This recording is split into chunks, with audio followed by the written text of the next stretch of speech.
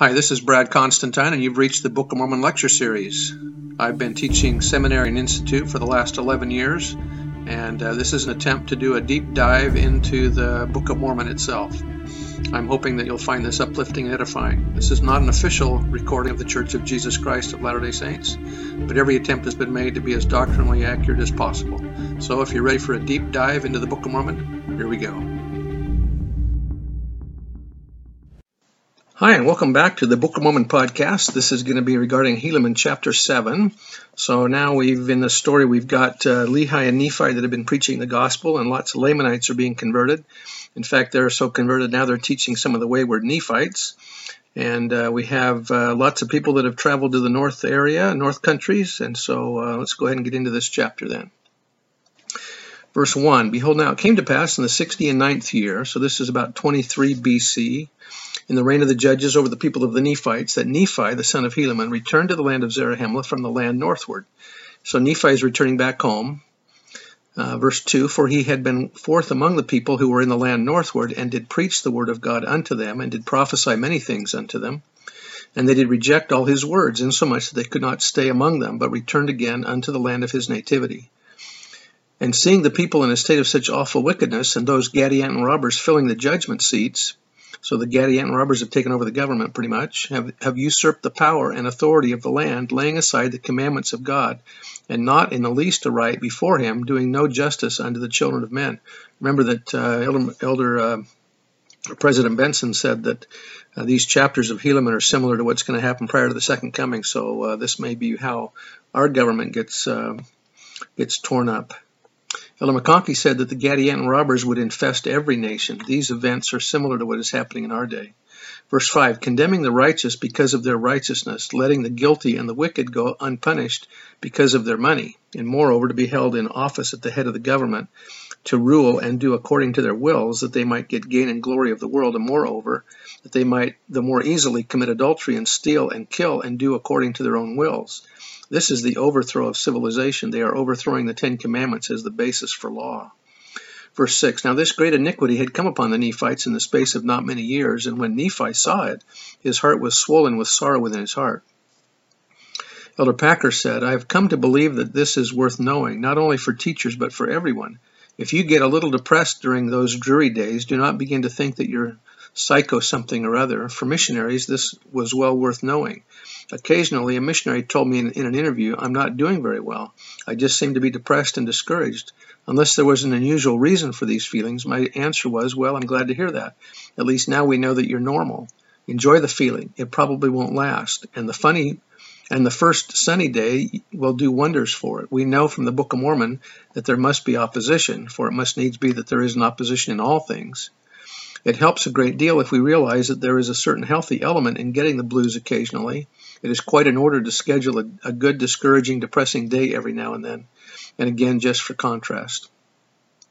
Continuing verse 6, and he did exclaim in the agony of his soul, Oh, that I could have had my days in the days when my father Nephi first came out of the land of Jerusalem, that I could have joyed with him in the promised land.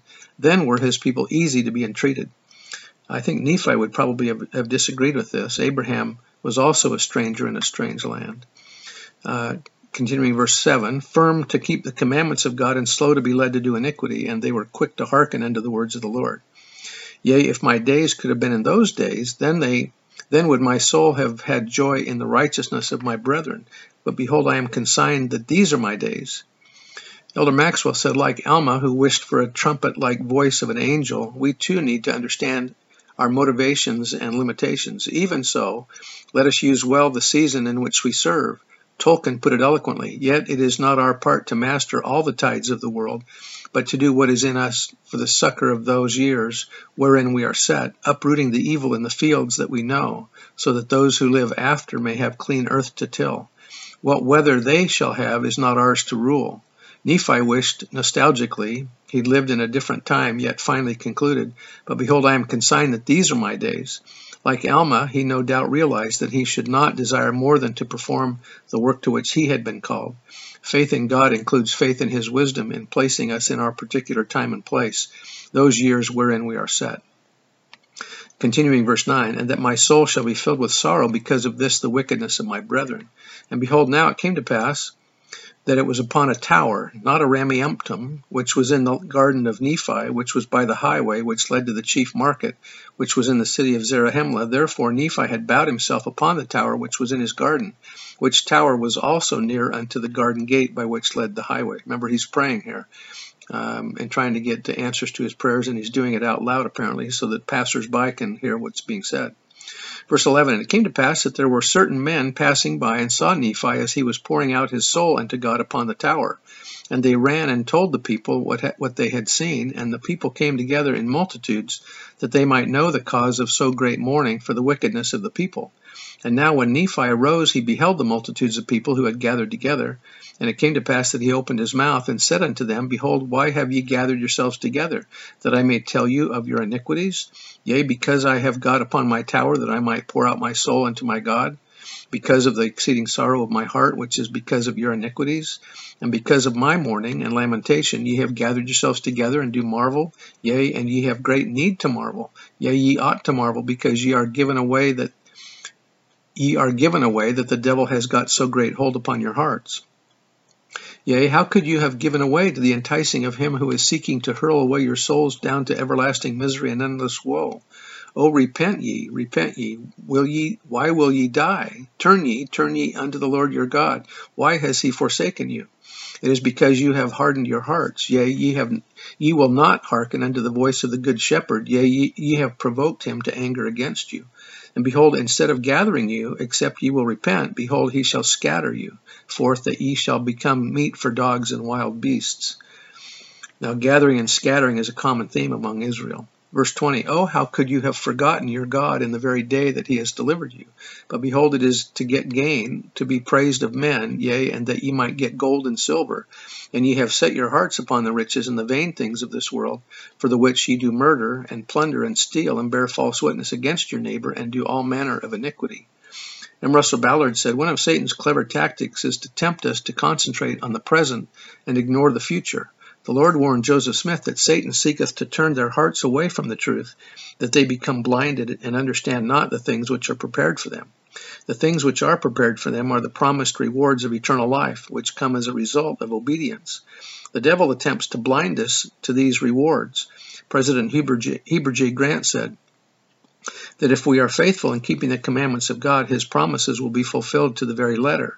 The trouble is, the adversary of men's souls blinds their minds. He throws dust, so to speak, in their eyes, and they are blinded with the things of this world. He tempts us with the transitory pleasures of the world so that we will focus on our minds and efforts on the things that we will not focus our minds and efforts on the things that bring eternal joy. The devil is a dirty fighter, and we must be aware of his tactics. Verse 22, And for this cause woe shall come unto you, except ye shall repent. For if ye will not repent, behold, this great city, and also all those great cities which are round about, which are in the land of our possession, shall be taken away, that ye shall have no place in them.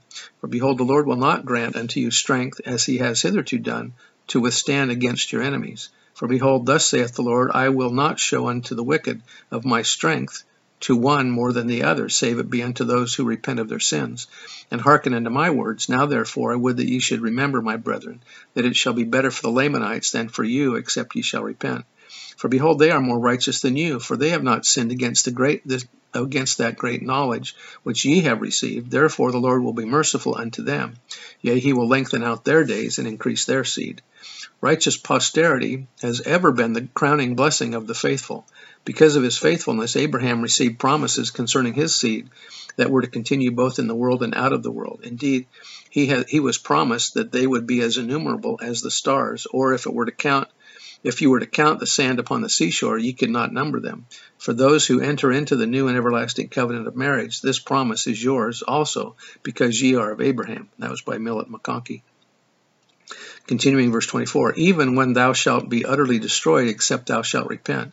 Yea, woe be unto you because of that great abomination which has come among you, and ye have united yourselves unto it, yea, to that secret band which was established by Gadian.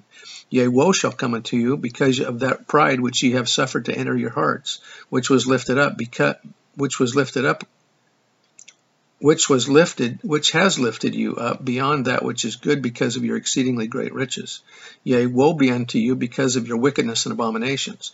And except ye repent, ye shall perish. Yea, even your lands shall be taken from you, and ye shall be destroyed from off the face of the earth. Behold, now I do not say that these things shall be of myself, because it is not of myself that I know these things. But behold, I know that these things are true, because the Lord God has made them known unto me. Therefore I testify that they shall be. Orson Pratt said, I felt as though I was not qualified to stand before the people and tell them that the Book of Mormon was a divine revelation and that Joseph Smith was a prophet of God unless I had a stronger testimony than that afforded by ancient prophets. However great my assurance might be, it seemed to me that to know for myself, it required a witness independent of the testimony of others.